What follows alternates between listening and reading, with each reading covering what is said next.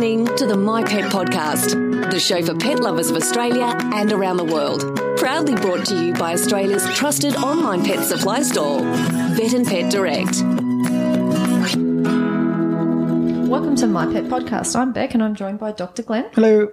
In this episode of myPET podcast, we're going to discuss smelly dogs. Well, more specifically, why our dogs might smell. Yep. It's not only because they might roll in something really gross. There's a few reasons. It's delicious, though. Oh, yes. They do love that. Perfume. Sometimes you wonder, where have they found that? There's something there, they'll find you. Oh, yeah, that's true. So it's not always because they've rolled in something gross or they need a bath. But first off, just remember that any of this conversation is just general advice and it may or may not be suited to your pet. And if you've got any questions, please contact your veterinarian. So, Glenn, apart from rolling in really disgusting, stinky stuff, which I know dogs manage to find any bit of dead animal, rabbit, horse poo. All sorts of poo. Yes, any sort of poo, yeah. Especially after a bath. Yeah, just after you've bathed them, of course. Yeah. So apart from that being the obvious cause, I guess, of having a smelly dog, there's a few things that causes them to be smelly. Yeah. And I guess it depends on where the smell is coming from. Yes. So there's multiple different sources, and some of them are health problems and some of them aren't particularly health problems. But yeah, there's both ends can be smelly and all the places in between, basically. Well, that's true, yes. So it can be coming from mouth, ears, feet, skin, and yes, of course, their bum. Yes. If they've got a bit of a gas problem. Gas problem or something else going on with their bums. Yes. Yeah. So, and then the other thing is you've got that wet dog smell, which we're talking about because we're actually getting rain at the moment. Yes. So there's a wet dog smell. Yeah. So where's that? I assume it's just the wet dogs liberating their normal bacteria and yeast, sort of like they've always got a hopefully relatively limited population of bacteria and yeast on the skin, and there's a normal sort of greasy secretion from the sebaceous glands, which makes your dog's coat oily and shiny and that sort of thing. I think it just smells more when it's wet, basically, so it doesn't necessarily mean that it's a problem. I mean, if you've got a dog that you're bathing, regularly, they probably get less wet dog smell than an unwashed dog. But there's certainly underlying skin conditions that make a dog that's wet smell even more, or sometimes they smell like a wet dog when they're not actually wet. Yes. Yeah. So that's when you need to start looking into things. Yeah. I mean, an overgrowth of bacteria and yeast on the skin, in the case of dermatitis and that sort of thing. I mean, dermatitis is a very broad term for inflammation of the skin, and lots of dogs with allergic troubles or occasionally parasitic and allergic skin troubles, they get an overgrowth of normal bugs on the skin, and when that happens, they just smell more, basically. Sometimes they're greasy little pigs as well, and they just kind of look oily, they feel different, and sometimes they look different, and sometimes they sort of look scurfy and scaly, and you think, gee, they look dry, but then you put your hands on them and they're all crusty and greasy sort of thing, which is the seborrhea sort of things. So, I mean, basically the smell that comes off their skin, if it's a lot stronger than it should be, or they smell, you give them a bath and then they're smelly again, a day or two later, that's often an underlying health issue that you should be discussing with your vet, probably. Yeah. So that's probably one of the bigger causes of the smelly dog is the skin situation. Yeah, the skin's a big part of it, and particularly in our summertime when it's more hot and humid it's more likely to get an overgrowth of those bugs. But a dog with inflamed skin, whether that's between their toes or on their belly or which all can be over, from allergies or anything really. It can be anything. Mostly allergies, but there's there's multiple different causes of allergies. But anywhere that you've got increased redness and inflammation, bugs like growing there. When I say bugs, bacteria and yeast, fungal infections like growing there. I know, like. This is something a friend once said to me, is that a dog's feet smell like Doritos. So, which I presume... I'm not a huge Doritos fan. I'm not sure if that's the case. So I presume it's that yeasty smell. Yeah, yeasty. I mean, it is sort of a quite a sweet sort of smell, not sugar sweet, but I mean, it's quite a characteristic odour. And look, you can get used to it quite easily as well. Yeah. Like if you've got a dog that has got seborrhea, I mean, a lot of the time I'll just, walk into the consult room and the pet's already there and I can smell that dog's got an overgrowth infection and you talk about it with the owners and they haven't really noticed it because that's the way it works. Because if you're living with it all the time, you become, desensitised to it certainly. But yeah, it's nice to walk in a consult room and say, does he lick his feet and scratch his ears? Yeah, he does. How'd you know that? Because I can smell him from here. Yeah. So that's definitely a sign of that. Absolutely. When they're licking their feet and scratching their ears. Yeah, but I mean, again, they don't have to do that. No. Yeah. But it's really common. I mean, ears and feet's the first spot that it comes up a lot of the time. And I mean, sometimes it's just the ears. That's the smelly bit. You've got overgrowth of the mixed population of stuff. And if that's there for long enough, you end up with a more so a bacterial population, and that's just pussy and rotten and in their ear. It's a different smell. It's a death smell. Like it's just like rotting. Yeah, just lots of anaerobic bacterial toxins. Yeah. So I guess that's when that's the next part. Moving on from the skin is more in the ear. Yeah, and you can smell it bad when it's their ears. Oh, absolutely. Rotting. Yeah. I mean, it's anaerobic or lack of oxygen bacteria. They liberate a smell all of their own sometimes. Of literally rotting stuff. But again, if you've got that smell, you should be at your vet getting it investigated and treated, because there's pretty much not a great deal you can do at home that's going to treat that effectively or diagnose what the cause of the problem is in the first place. It needs to be checked, especially those ears, because there could be something in there that's actually caused that over-bacterial growth. Absolutely. I mean, there's always a cause, and it's just, is it allergy, or occasionally there's a grass seed or a foreign body or something like that. So you just need to get to the bottom of it rather than throwing stuff at it. Yeah. So moving up the head, we've got the mouth, which often is a cause of smelly breath, but it kind of makes them smell all over, I guess, because they're it can, because at themselves. If they're grooming themselves, I mean, cats probably worse for that, as in because they're more effective groomers. So I mean, definitely cats. If you've got bad dental disease or mouth ulcers or something going on like that, and they groom themselves, you get the stinky cat syndrome. As opposed to the stinky kitty syndrome. When little kittens are teething, they get this sort of gingivitis, and I just call them stinky little kitties, that sort of 3 to 4 month old cat little kitten smell that they just smell like dried, smelly saliva because they're covered in dried, smelly saliva. Because they're teething like a baby. Yeah, pretty much. But I mean, dogs with dental disease, certainly, the mouth itself, it smells a lot because of those anaerobic bacteria, those bacteria that are growing in the presence of limited oxygen. They smell rotten. I mean, a lot of dogs have got smelly breath, though, don't they? Yes, their mouths go all sorts of places that are smelly. And that's the other thing. Okay, my dog's got bad breath. Well, there's always some bacterial population in the mouth, and if the teeth are pristine, it's less likely you're going to have a bacterial sort of overgrowth in the mouth or bacteria that make for smelly breath. But there's occasionally respiratory tract infections and tonsillitis and all that sort of thing that can cause it. I mean, it depends on whose poo they ate 10 minutes ago as a cause of problems.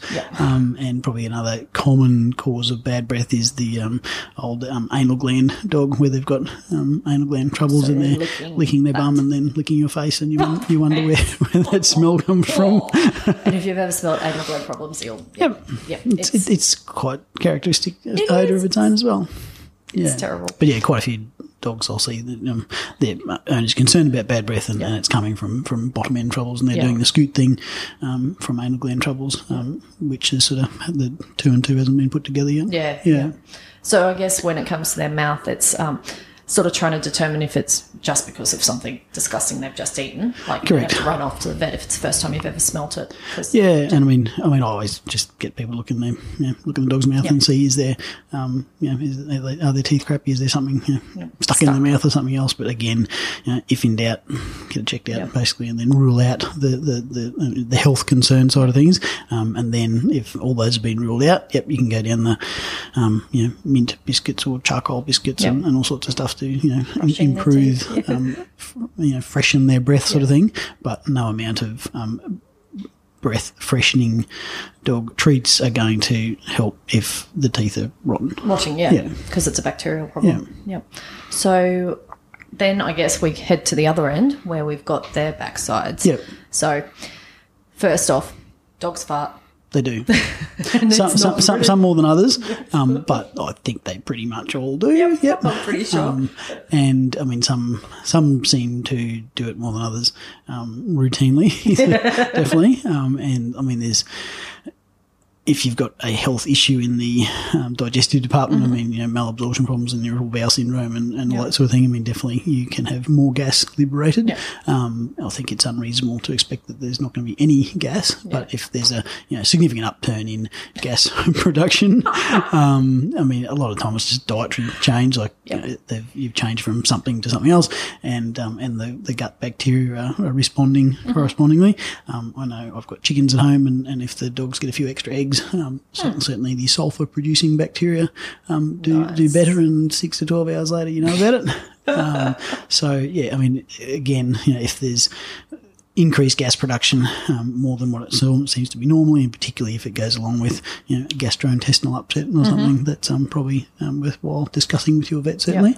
But, yeah, I don't believe strongly in charcoal tablets and charcoal biscuits and that sort of thing. I don't think it makes a great deal of difference, or the amount you've got to give to make a practical difference to sort of cover up or reduce gas production in that way. I mean, I'm certainly a big fan of like your probiotics and prebiotics and that sort of thing, and which balance the gut. Yeah, and if other problems have been ruled out that you're never going to do any harm with a probiotic sort of supplement. And of course, a good quality diet is going to be less likely to cause less likely.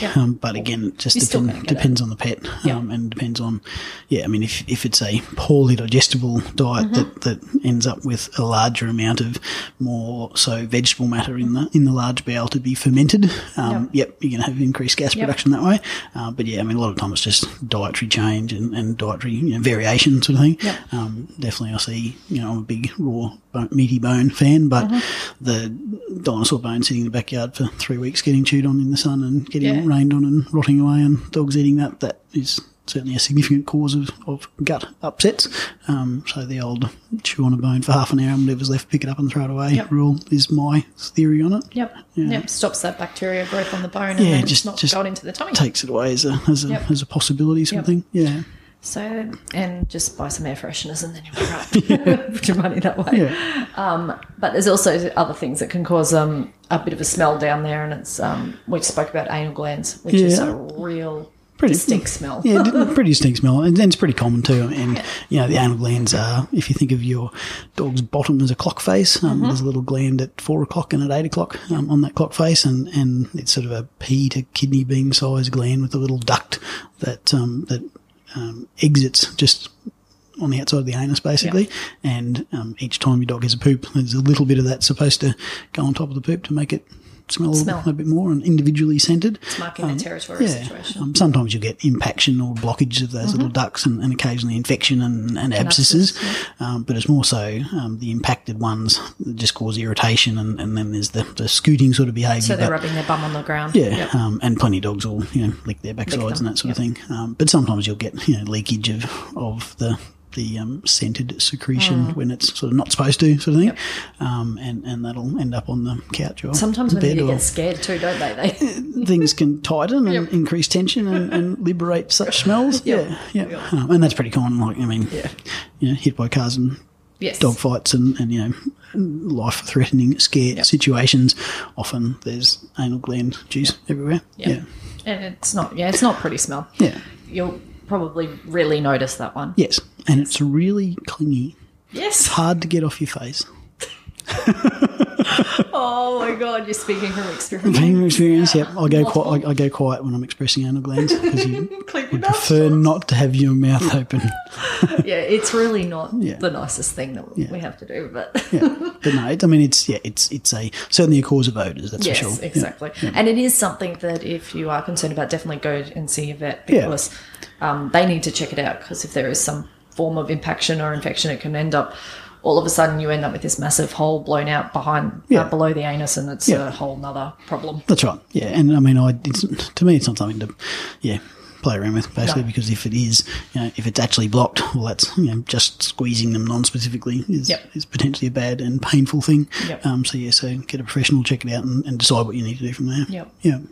So we covered all the reasons for a smelly dog. We've talked about the skin and I think that's fairly much it. Yeah, both ends and the bit in the middle, and just rolling in it in general. Yes. Basically, yeah. I mean, and obviously there's specific health conditions that can contribute to overall smell sometimes, and that's usually the smell's a symptom of something else sometimes. Yeah. So I mean, you get there's numerous diseases that change how the skin works and then makes them more prone to be, smelly with, thyroid conditions and hormonal conditions and all sorts of stuff.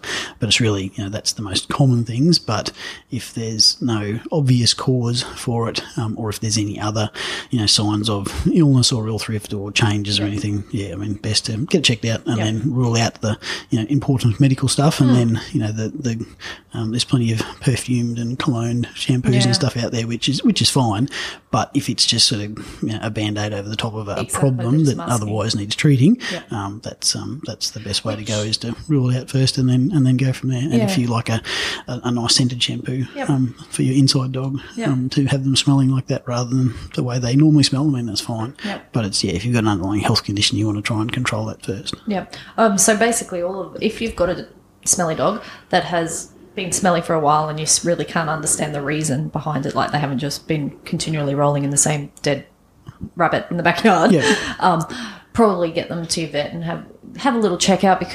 Give them a check over yourself, make sure their mouth looks okay and sort of their ears. If you see any pus discharge anywhere, whether that's mouth, ears, skin, bum, that's a definite straight to the vet. And then otherwise get them to your vet and let them have a check out, because a lot of the time it's can be from just like that yeast and bacterial infection, so it could be red itchy skin and it could be actually irritating them in other places, and getting it early, before it gets out of control.